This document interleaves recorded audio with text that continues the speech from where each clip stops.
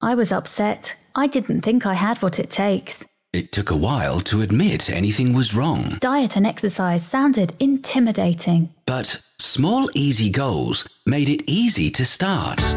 Every situation is different. There are many paths to victory, but the end goal is all the same. This is the Weight Loss Podcast with Matt and Courtney, a couple who committed to a strategy and lost a combined 100 kilograms. When it comes to weight loss, you don't just need encouragement, you need a strategy. Hello and welcome to the Weight Loss Podcast. My name is Courtney and next to me is Matt. Hello and welcome to the Weight Loss Podcast. My name is Matt and next to me is Courtney. Wow, you're a fool. You're an actual fool. Well, you married me. You said yes. Oh, gosh. Anyway, we are very happy to be here again with you to share with you some frequently asked questions. Yes. It is another frequently asked questions episode. Wait. Oh.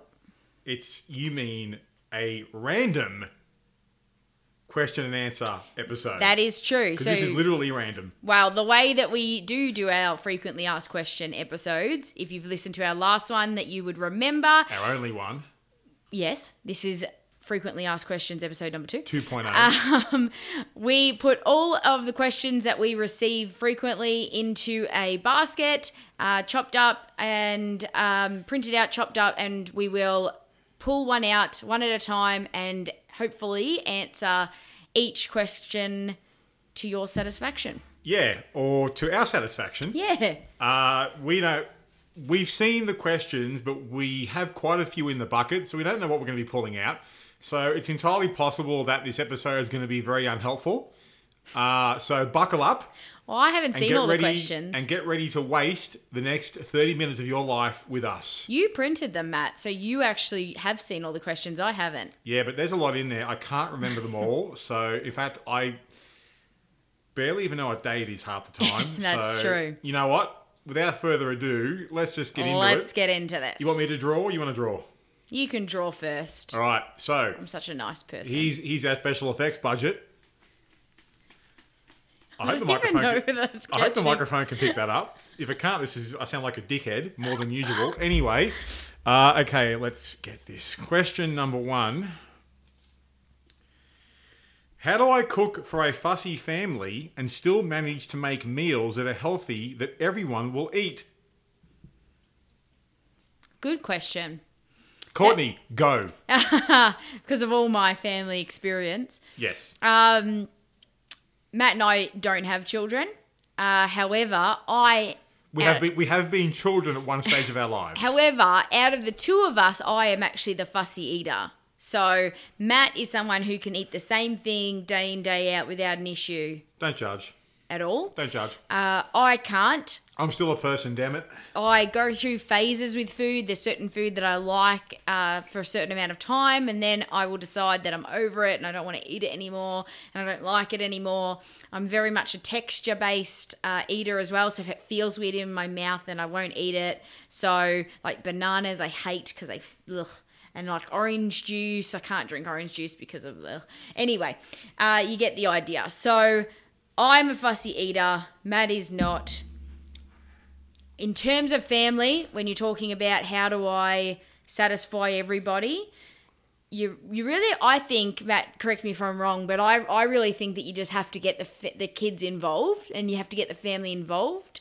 Well, that's what I recommend to parents, yes. I think that once you start cutting things out, and this is why the other reason why, if we needed like another reason why diets don't work, this is just another reason why diets don't work, because they often will get you to cut multiple things out of your diet. So it does become very hard if you're a parent to have to then make different food for your children or your spouse, as well as something different again for yourself. That's unsustainable. So, yeah, Matt and I often say that if you wouldn't give what you're eating to your children, then why are you eating it?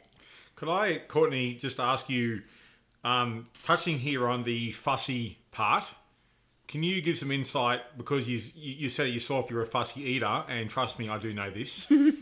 Can you give some insight into what you've been doing to get around this yourself? I think it's trial and error. So I really think that with fussy eaters, you do have to try. And you just really can't take the word that you don't like something. And I know even as a kid, I was a really fussy eater. And I would often say, I don't like that, but I don't ever remember trying it. So I know that's really common for kids as well. So getting them just to try things, and it might be not necessarily say broccoli on its own, but incorporating it into other things. So there's other flavors there. So they're not just, for a lot of people, the taste of broccoli is not pleasant. But once you cook it in other things and it takes on the flavor of other foods, then it becomes better, much better. So what do you do, Courtney, to get past this? I just try things out. Such as trying out different, if I go to the supermarket and there's a vegetable that I have never tried before, then I will get a small amount of it to try, and I will look up online different creative ways to cook it. Slow cookers are really great for getting a lot of flavor into meats, and then what I'll often do is just add a lot of the vegetables right at the end, maybe just sort of 10 to 20 minutes before I'm serving it. That way the vegetables aren't going to turn to mush, but they're just going to have enough time to really infuse with all the flavor that is in the pot. Also, stir fries are really great for adding flavor to vegetables. Just trying to think, what else do I do? Different bakes. I roast a lot of stuff. So I used to be one that hated pumpkin. So adding spices and texture to different foods will change up as well. So making sure that all your foods have a bit of sweetness and sourness to them. So I'll roast pumpkin in the oven, but I'll add sort of just a drizzle of coconut oil and some Italian herbs, and then I'll roast it really well, and it tends to get that little crunchiness on the outside. So I really love that, and then I mix it in with my other food as well. So also another tip I find when you're trying to incorporate vegetables, because most of the time when you talk about fussy eaters with especially kids, it's vegetables that they won't tend to eat a lot of. So when you're talking about getting kids to eat vegetables and getting even spouses to eat vegetables with you and things like that, don't necessarily always have it separate to the protein portion of the dish. Try to cook your food all together and incorporate all those flavors. So if you've just got a plate, which I think is really common for a lot of us, we'll just have a plate with just chicken, potato, peas, corn, carrots, broccoli, cauliflower, and they're all got their own little positions on the plate, so they're all really kept real separate. If you tend to cook it all together in different ways and you incorporate it together and serve it together, so it's the dish is eaten together, I tend to find then as well it becomes different in the mind. You're tasting different things. So you're not necessarily tasting the broccoli. You know it's there, but you're not necessarily tasting it. So it's about mixing all those things together. I've also found is a really helpful way of disguising a lot of the flavors that potentially your kids or your family don't like with other flavors that are already in the food. What sort of spices do you recommend? I really like Italian mixed herbs sort of spices. You can get obviously all of the dry spices from the herb and spices section of the supermarket. So you can get Italian mixed herbs. You can get like just rosemary and garlic herb mixes. You can get your 5 spices. Things like that are really good. You can also get cold pressed spice mixes. So they are usually found near where you buy like the salad mixes and stuff like that in the refrigerated section. So you can get ones that are like Thai style. So they've got, coriander and garlic and ginger and chili and those sort of flavors. And you can get Moroccan style ones and Mediterranean style ones. And I often use in a lot of my food, and now Matt does as well. We'll use a lot of chili paste as well. So you don't need much. We don't love our food hot. We just put in a quarter of a teaspoon, Matt. At most. It depends on how. If you're soft like me and can't handle very hot food, it's a quarter of a teaspoon, definitely at most. But you're just adding a different flavour to the dish as And well. you stir it through while you're cooking it. And it's disguising these vegetables is a good way to get past the fussy side of things. And as Courtney said as well, cooking and serving them all together, it just becomes a medley of taste and texture. Then when you layer onto it these spices or chili paste or whatever, it becomes a different meal. Yeah. And it's helped me personally, because even though Courtney said before I'm not a fussy eater, that wasn't always the case. I used to avoid vegetables like the plague. I mean, funny that. Funny, I used to not eat healthy food. Who would have guessed? But I would avoid vegetables like the plague. And then as we all know the vegetables are good for us, but it's one thing from, to know they're good for you, but to then turn around and go, well, I'm going to incorporate these into the bulk of what I eat, and I bloody hate them. So what do? As Courtney has said, disguising it works for everyone. I think as well, just think about also the texture. So for myself, as I mentioned, I'm a big texture person. If something tastes, if my vegetables taste too soggy or mushy, then they're really They're gross. Yeah, gross. Let's be honest, to me. they're gross, unless it's mashed potato. Yeah, a lot of the time, Matt and I will get fresh vegetables and we'll cut them up ourselves. A lot of people don't have potentially the time to always do that, which is understandable. So I know a lot of people, what they'll do is they'll get the frozen vegetables and they will steam them or Stir fry. Stir fry them. But some people even steam them. But then what they'll do is they'll put them on a tray in the oven for a short amount of time and just roast them slightly just so they're not quite as mushy. Or they'll put them in the pan and just give them sort of a once over in the pan so they don't feel mushy like they've just been steamed. They've got that little bit of crust on the outside. So just playing with texture like that as well, playing with different foods. I just something really as simple as I really don't like zucchini. I don't love the taste of zucchini. However, if I cut it quite thin and I have it in a stir fry or something like that, some people have the zucchini spaghetti these days as well. If I have something like that and I've got a lot of flavour based around it, then I will eat it. So it's about finding as well the foods that potentially that you're not a fan of, maybe cooked or prepared in a certain way. If you just cook them or prepare them in a different way, then you potentially might like the taste of them. Could also recommend not being afraid to experiment with sweet and savoury. Yeah, it's really important. I am someone that, and please don't judge, I do quite enjoy mixing my protein sources. So a lot of my meals will have, for example, chicken and beef, or beef and fish, or fish and chicken, or pork and beef, all mixed together. And especially in the summer months, I do like throwing the occasional bit of sliced fruit into my bowl of goodness. Yeah. So I'll have the vegetables, the roasted Brussels sprouts that Courtney does with garlic. Hell yes. The roast pumpkin, broccoli, cauliflower, carrots, all that good stuff. But to give it a bit of zing, I might put in some sliced navel orange. I might put in some strawberries, or both. Don't judge. It's a nice way to mix things up and just give your taste some different sensations through the course of one meal. I love it personally. And also just remember the look of the food plays a big role as well. So Colour. If your food looks really boring and bland, and your brain automatically associates that with it's got no flavour. Whereas if you've got a bowl of really bright, vibrant ingredients and there's a lot in there, then it tends to be a lot more appetizing. Yeah, there is a psychological effect there in terms of making it colourful and appealing. I mean, just look at Instagram photos of plates and bowls of food. They're just exploding with colour because it has a psychological effect.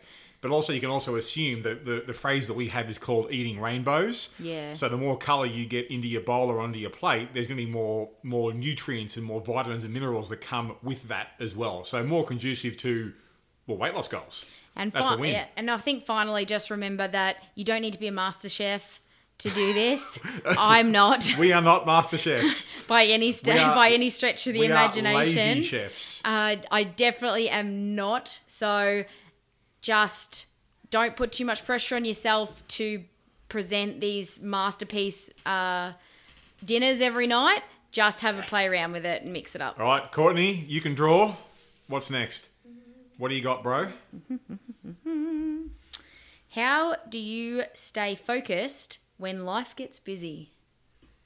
How do I stay focused when life gets busy? Well, newsflash, life is busy. Yeah. So how do I stay... Well, I think we answer this separately, Courtney. Could I have that, please? Yes. Thank you very much. You want to take this first or shall I? No, you've already got it, so you go. How do you stay focused when life gets busy? Well, one, as I said, life is always busy. So it just comes down to, for me personally, priorities and time management.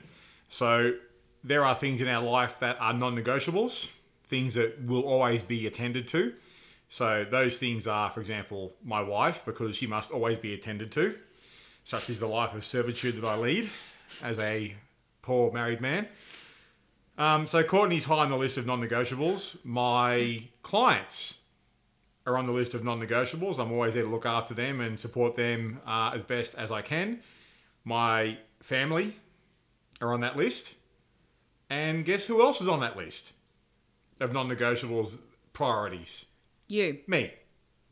So for me, it's just a case of I've got certain things I need to do to keep on top of what I'm trying to achieve in terms of hitting my exercise sessions, making the right choices in the kitchen, shopping, blah, blah, like that boring stuff that I detest. To me, it's just like, well, I've got to do this. But also, I think as well, a lot of people find it hard and overwhelming when things get busy because they're trying to do too much. So if you walk into this thinking, well, I need to exercise 58 times a week, well, then when things get busy, you may have an issue.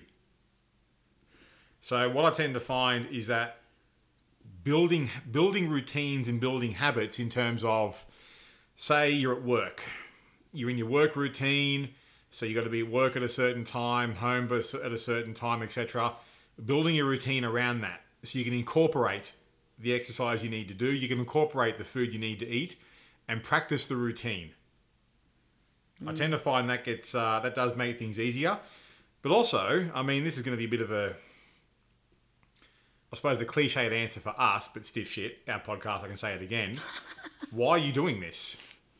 I find it easier to stay focused as well when you have a goal you're working towards that is really, really meaningful.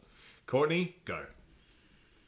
Well, I don't really have anything else to say. Okay, cool. That's a wrap. Thanks for listening to the Weight Loss Podcast. Well, that's really what I would have said as well. It's done. Next question. A lot of the time it's easier said than done. I get that. But it really does come down to prioritizing, and sometimes you just can't do everything. As much as you want, you just can't do everything, and something has to give. There's a saying that I use with the trainers that I work with that I think really applies here. With everything in life, if you say yes to something, you must say no to something else, and vice versa. So we've all got a finite amount of time each day, each week, each month, etc. There has to come a time when you just need to go, you know what? I've got to say no to certain things in order to say yes to these things that are really important to me. Yeah. So I'm not a parent, but I do know from the many parents that I know that they were busy before they had kids. Very busy. Then you add kids to it, and guess what happens? The kids get attended to because they're a priority. So they're saying no to other things in order to be able to say yes to being a parent. Yep, we good for that one? Yep. Next one? Yeah. All right, I will draw and I will read. Just background music for you. Ooh, this is a goodie. All right. How do I get results when I can't get rid of the stressful situation in my life? Can't get rid of the stressful situation in my life. That, to me, then means it's out of their control. Courtney, would you like to go? Well, it's hard to know. It's hard to give a full answer when you don't know what the stressful situation is. So, as you said, Matt, we can only assume that it's something that is permanent, and you can't Can do I just anything about. say notice use of the word can't, not won't. So can't get rid of the stressful situation would then mean it is here and I have to deal with it. Yes. So let's assume that we'll take it literally. So there's a stressful situation in this person's life that is not going to go away. Yeah. How do you get results around that? It's about managing those stress levels. So focusing less on the problem that you can't get rid of and focusing more about managing techniques of working with it. So I think sometimes when you focus too much on this is a problem, oh my God, this is a problem, this is holding me back, I can't do anything about it, it snowballs and snowballs and snowballs, and you focus more and more time on it than how to manage it. So starting, I think, to look at managing methods that you can put into place to help those stress levels is going to be a really big shift in the right direction. And then beyond, once you get your stress levels under control and you're getting some management methods really sort of laid out and implemented for yourself, then you can sort of take the next step and say, okay, what's the next step from me here to achieve what I want to achieve? And then it's just about, like what we've always said when we're talking about setting goals for yourself, it's about setting a big goal that you really want, not need, but want more than anything. And then it's about putting progress and procedural goals in place to help you get there. So it's about, okay, what's the next logical step here? Don't overwhelm yourself by thinking too far ahead, by thinking about everything all at once. You're never going to achieve everything all at once. You have to break it back down, and you've really got to set those step-by-step goals in place to help you get there. All right, I'll give my 2 cents on this one. So when you can't get rid of the stressful situation, well, one thing I like to tell people is that you control the controllables. You worry about the things that are in your hands to change. So if we're looking at a situation that causes stress that cannot be removed, okay, we have to work around this, don't we? All right, cool. So the things I look at here are, well, one, what do you do to counterbalance this stressful situation? By that I mean, what do you do that helps to calm you and relax you? Do you have a hobby in your spare time that you pursue to keep you, leveled out? Do you just put aside quality time for yourself, me time, shall we say, where you get some time to yourself to just do something else that relaxes you? So anyone that knows me will know what my me time is. It's playing video games and watching sport on TV. I love it. I get that. That for me, counterbalances the stress I do have in my life. We all have stress in our life. I would also personally say to have a look at the response that you have to these stressful situations. So talking about habits. So if we know that you can't get rid of a stressful situation, that means it's going to keep coming up in your life. So you can't take away the fact that it's going to happen. What you can control is your response to it. So if there's a stressful situation that, for example, causes emotional eating, binge eating, etc., we know we can't remove the trigger for the response. So we need to deal with the routine. Yeah? Mm-hmm. So you might then start to look at, okay, what routines can I develop? So when these situations come up, I've got something in place that will help me come down from them as quickly as possible. That's such a good point. Thank you very much. That's why I get paid. Well, no, you don't pay me at all, actually, Courtney. No. That's why I'm here. So you might, for example, have the me time that I mentioned before, where let's say this stressful situation is work-based. Now, we can't just say, oh, well, quit your job, mate, easy as, because, well, here on Earth, that's a bit difficult. So let's say it's work-based. You might have something that you do when you get home from work that de-stresses you. It could be exercise.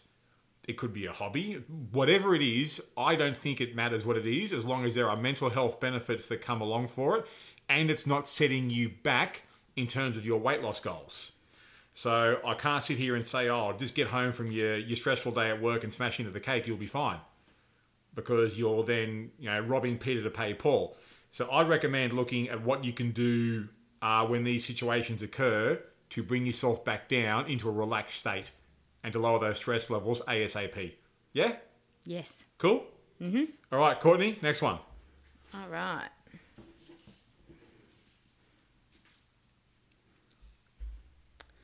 What's the best eating plan? Matt? Courtney, give me an eating plan. Go. No. Why? The thing with eating plans, and the reason why Matt and I don't have a favourite, because we don't have them, is because eating plans are very, very individual. So yes, there's a lot of trainers out there, there's a lot of programs out there that will give you eating plans to follow, and yes, if you follow them, you will lose weight. That is the way they're designed. However, what happens if you don't like the food that's on the eating plan?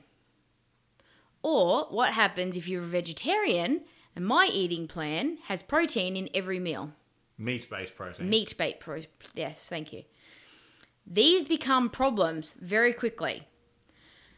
The problem is if you're allergic to something, if you don't like something, if you're a fussy eater, all these things become problems if you're following someone else's idea of what food they like to eat. Because that's really all food meal plans are. They're really developed by trainers or by nutritionists around what they like to eat. So the flavors of foods that they like to eat. So that is why Matt and I don't give out eating plans. We don't recommend eating plans. The best thing that you can do is you can educate yourself on nutrition so you can find out why it's best to eat these sort of foods at certain times, because that's the other thing that eating plans don't give you. They don't give you the why behind the food. So they'll tell you what to eat and when to eat it and how much to eat, but they never tell you why you're doing that. So why are you eating that many times a day? Or why are you eating that much in that meal? Why are you eating those carbohydrates after your workout? Why are you having those naughty carbohydrates? All this sort of stuff. Why are you having this much protein and not that much protein? So they give you no answers to those questions. So the thing is, you either got to stay on that meal plan for the rest of your life. Good luck. Or you're going to do it for a set time frame, because that's generally what these meal plans come with. They come with set short time frames. Yes, you'll get some results, but then the problem is where to go from there. Well, what's the result? You're either going to go back to what you used to eat, in which case you're going to put all the weight back on again, or you're just going to sort of limbo through to then the next eating plan, not knowing why you're doing it, but just because it's there and it's something else to follow. Courtney, can I ask you a question? Yes. Wouldn't it be really nice if there was an online transformation program that taught you what to eat Yes. and taught you how to create your own meal plan based on what you like and you can sustain? Wouldn't it be good if something like that actually existed? Yeah, it would. Do you know anyone that has anything like this? Oh, we have one. Oh my God. This really seems set up now. I Whoa. legitimately picked that out of the basket. No. Okay. I'll quickly answer this question. We don't do meal plans because the technical term is they don't fucking work. One of my favourite sayings is, if you give a man a fish, he eats for a day. If you teach a man to fish, he eats for a lifetime. So meal plans don't teach a person a goddamn thing. The problem is that, sorry Matt, I'll let you keep ranting. I'll just say that the problem is with this is meal plans become the go-to thing because nutrition education, as Matt said, teaching a man to fish, he'll eat for the rest of his life. Nutrition education isn't sexy enough to make it into the covers of Cosmo or New Idea. It's not exciting, and it's not going to make it into the pages of the magazines. It doesn't sell. It doesn't sell because no one thinks to themselves, oh, yes, I'm going to teach myself about this so I know for the rest of my life it's going to take me a while. Or learn from someone. And I'm going to learn and I'm going to do it. That is always the last resort because everybody It's human nature. We want it to happen quickly. We want it to happen easily. So we think, yes, we'll just download this 28-day challenge. It gives me what to eat. I'm just going to eat that and I'm going to get results and it's going to be fine. And then go back to normal. It's the short-term mindset and it's human nature. We've all been there. And that is what is sexy. That's what sells books. That's what sells magazines. And it's that short-term mindset. But go on, Matt. Sorry. I'm sorry, Courtney, for speaking while you're interrupting me. That's my mistake. You should know better. Yeah, I should know better by now. So as I was saying, the meal About plan. the fish. Yeah. Sorry. I'll just wait to get permission from my wife to speak, and I'll just sit here quietly until I've I got was that. just trying to tell you what you're up to. You're about the fish. Go. Okay, cool. So I've got permission to speak. Moving away from the microphone now. Okay. Meal plans don't teach anyone a thing. The issue that people have, and this is what I hear a lot from people, is they'll say, well, my problem isn't the exercise, my problem is my food. Well, actually, your problem isn't your food. Your problem is your habits. It's the habits that cause you to make the choices that you make. An eating plan, a meal plan, doesn't actually teach you about your habits and how to reprogram them and replace them with positive habits that you can sustain through the rest of your life. That is one of the key secrets / ingredients to how Courtney and I have done what we've done for as long as we've done it. Is we've been working on changing what we do habitually on a day-to-day basis. We haven't gone, hey, mate, give me an eating plan that I'll follow for 30 days and I'll get in great shape and then go back to what I used to do and get fat again. So the best eating plan is the one that you form, that makes you feel good, makes you perform good, makes your body change, and you can sustain. Next question. Moving back to the microphone. She's back. Okay. Bum, bum, bum, bum. Is there a specific heart rate I should achieve while doing cardio? No. So, I'll just go straight into this one, Courtney. Go. Okay. So the thing is, we all have a maximum heart rate. It's your age minus 44, Is it? thereabouts. In terms of a specific heart rate you should achieve while doing cardio, simple as this. If you are doing intense cardio, don't worry about your heart rate. Worry about the intensity you're putting out. So everyone's going to have a different maximum heart rate they can achieve during a cardio session. Mine will be different to Courtney's. I'm a male, I'm 40 kilos heavier than Courtney, and I'm just a little bit older. A couple of years. 11. Fuck you. Okay. I want a divorce. Fuck this podcast. Fuck you. Okay, yes. I'm 11 years older than Courtney and a lot larger than a male. So our heart rates will be at a different level. Don't focus on heart rate during your cardio session. Focus on your intensity level. So Courtney and I go by what's called the IR level, the intensity rating. On a scale of 1 to 10, how hard are you pushing yourself? If you're doing your 30-minute, and you are doing 30 minutes, aren't you, of intense cardio, then during that 30 minutes, you should be having peak periods where you're reaching a 10 out of 10 intensity rating through the session, otherwise known as interval training. In fact, I think we spoke about this in our cardio podcast, Courtney. Yes. So the very short, quick answer to this is there is not a specific heart rate you should achieve while doing cardio. Just push your personal limits as much as you can during the half an hour. You'll feel it. Yeah? Yes. Has that been helpful or shithouse? No, I mean, I think that the between 1 and 10 scale is so much easier to go by. Way easier. Because Sure. then otherwise you've got to always remember to wear some sort of heart rate monitor or one of those watches Too hard, mate. Too hard. that gives you a heart rate, and it's just and then you've always got to remember what it's supposed to be around. And you know what that else sort of as thing. well, honestly? Do you really want to think? No. As often as When you're possible, trying not to die. I don't want to think. No. So, Courtney, next one. Okay. Thinking, overrated. What's the easiest way to count calories? Don't. Yeah. Question answered. I'll take that, please. Easiest way to count calories is don't. Okay, Courtney, how many clothes sizes have you dropped? 4 to 5. How much weight have you lost? Oh, around 25 kilos. How much weight have I lost? Around 80 kilos. How many clothes sizes have I dropped? The answer's Lots. between 6 and 7. Yes. So Courtney and I have lost around about 105 kilos between us. And if my maths are correct, around 11 to 12 clothes sizes between us. Courtney, I've never counted calories because I don't know how to. That was going to be your question. How many times do you count calories? And I can tell you, I don't know how to, so I never have. How many times have I counted calories since we met? Never. How many times do you think I've counted calories before we met? Never.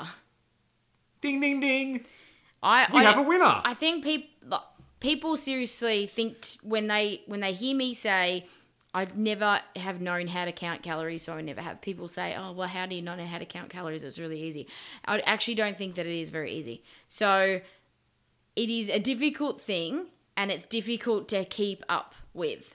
I was speaking to someone only the other day about it, about how, yes, it works because they themselves had history with counting calories and it working for them. But even this person said to me, but it doesn't work long term because no one counts their calories forever. Then how can you say it works if it doesn't work long term? I think the definition of work is loose in this regard. Well, I guess it worked Well, while she was doing it. Temporarily worked. But the problem is then it doesn't work forever because you are never going, again, you don't want to think all the time. You don't want to be thinking about what your heart rate is when you're friggin' working out and trying not to collapse. You don't want to be thinking every time you sit down to eat about how many friggin' calories are in the meal you're about to eat. Hey, can I ask a question?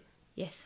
Let's say you have an overweight person who has struggled with their weight for about 25 plus years. All they've known is being overweight and or obese and unhealthy and unhappy. This person has a binge eating problem. On the weekend, they like to smash alcohol and copious amounts of fast food, cake, pizza, etc. What would solve their problems faster? Addressing those issues or counting the calories they're having per day? Addressing those issues. Calories aren't the issue. The same way the scales aren't the issue. Your habits are the issue. Courtney, final question, please. Or is it my turn? I think it's your turn. Okay. I just had that one. Matt, final question, please.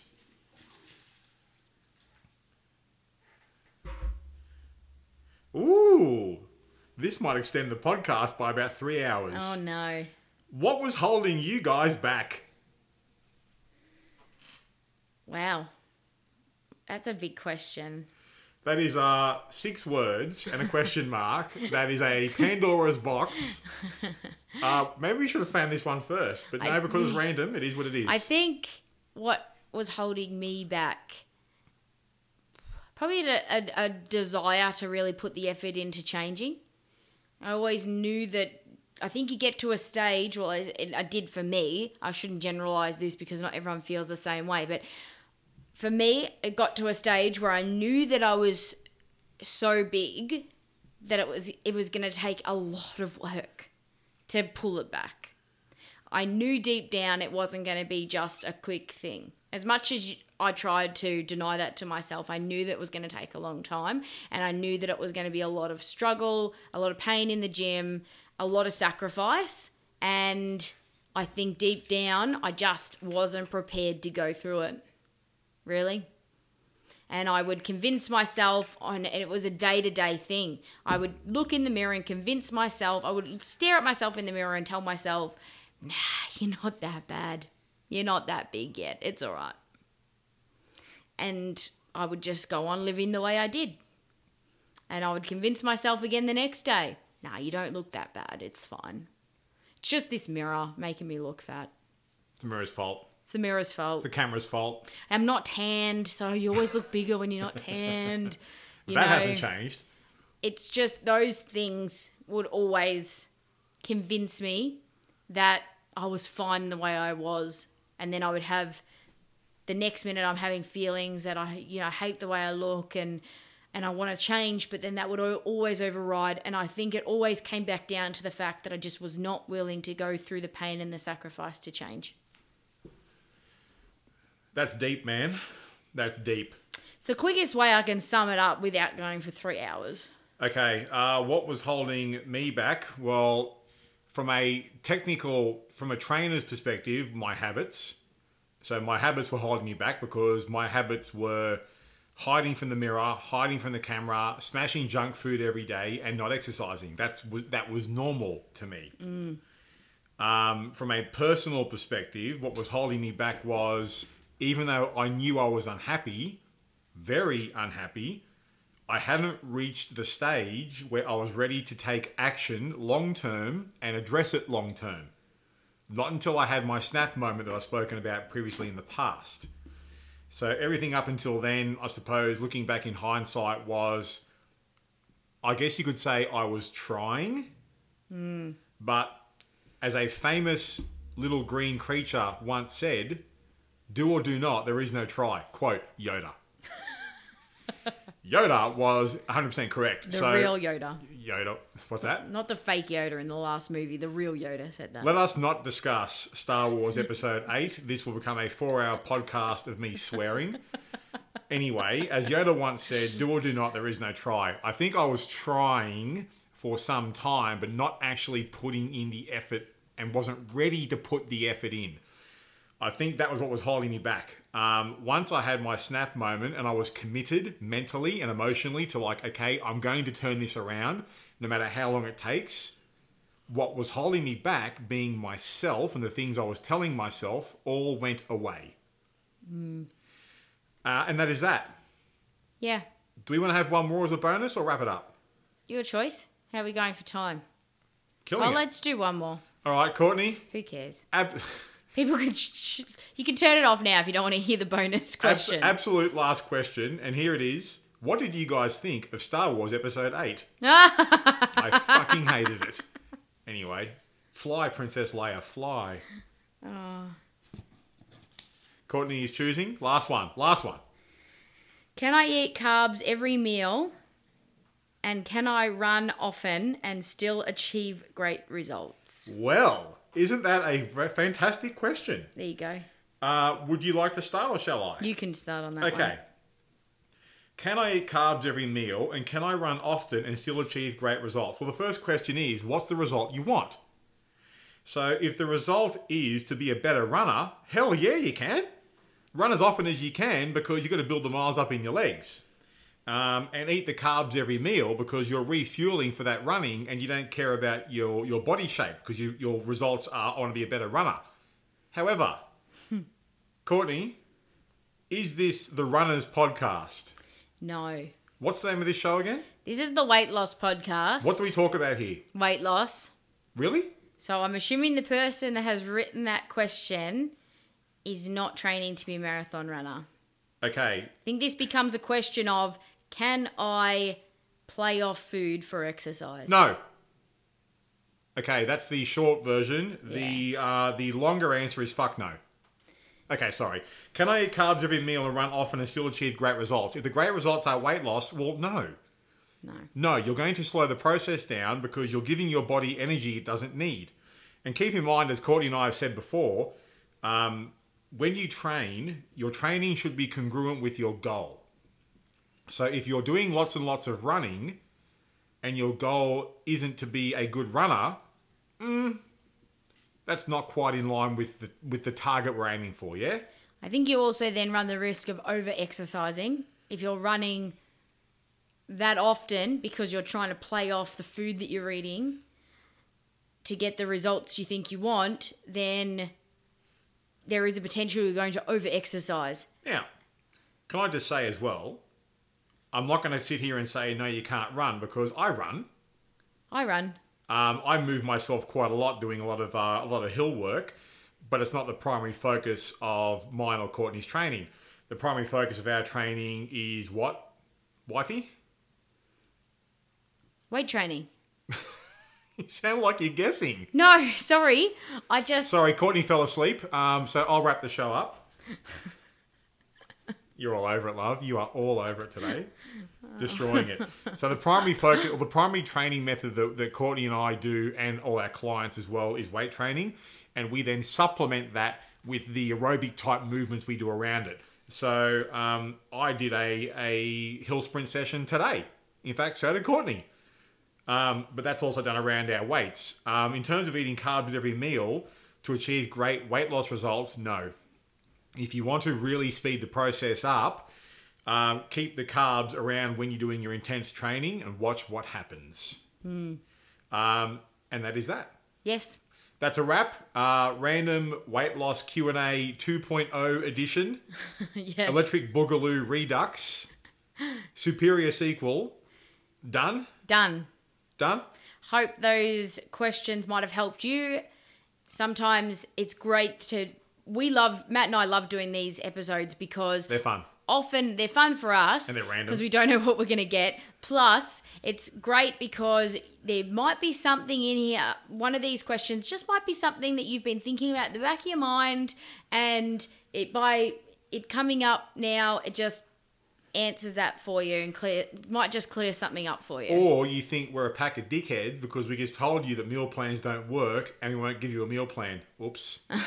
Friendship killers. Yeah, or that. So otherwise, YOLO, who cares? I hope those answers to those questions helped you. Now, Courtney, if this person wants to email us a question of their own, where can we be emailed at? podcast@theweightlosspodcast.com. What's that? One more time.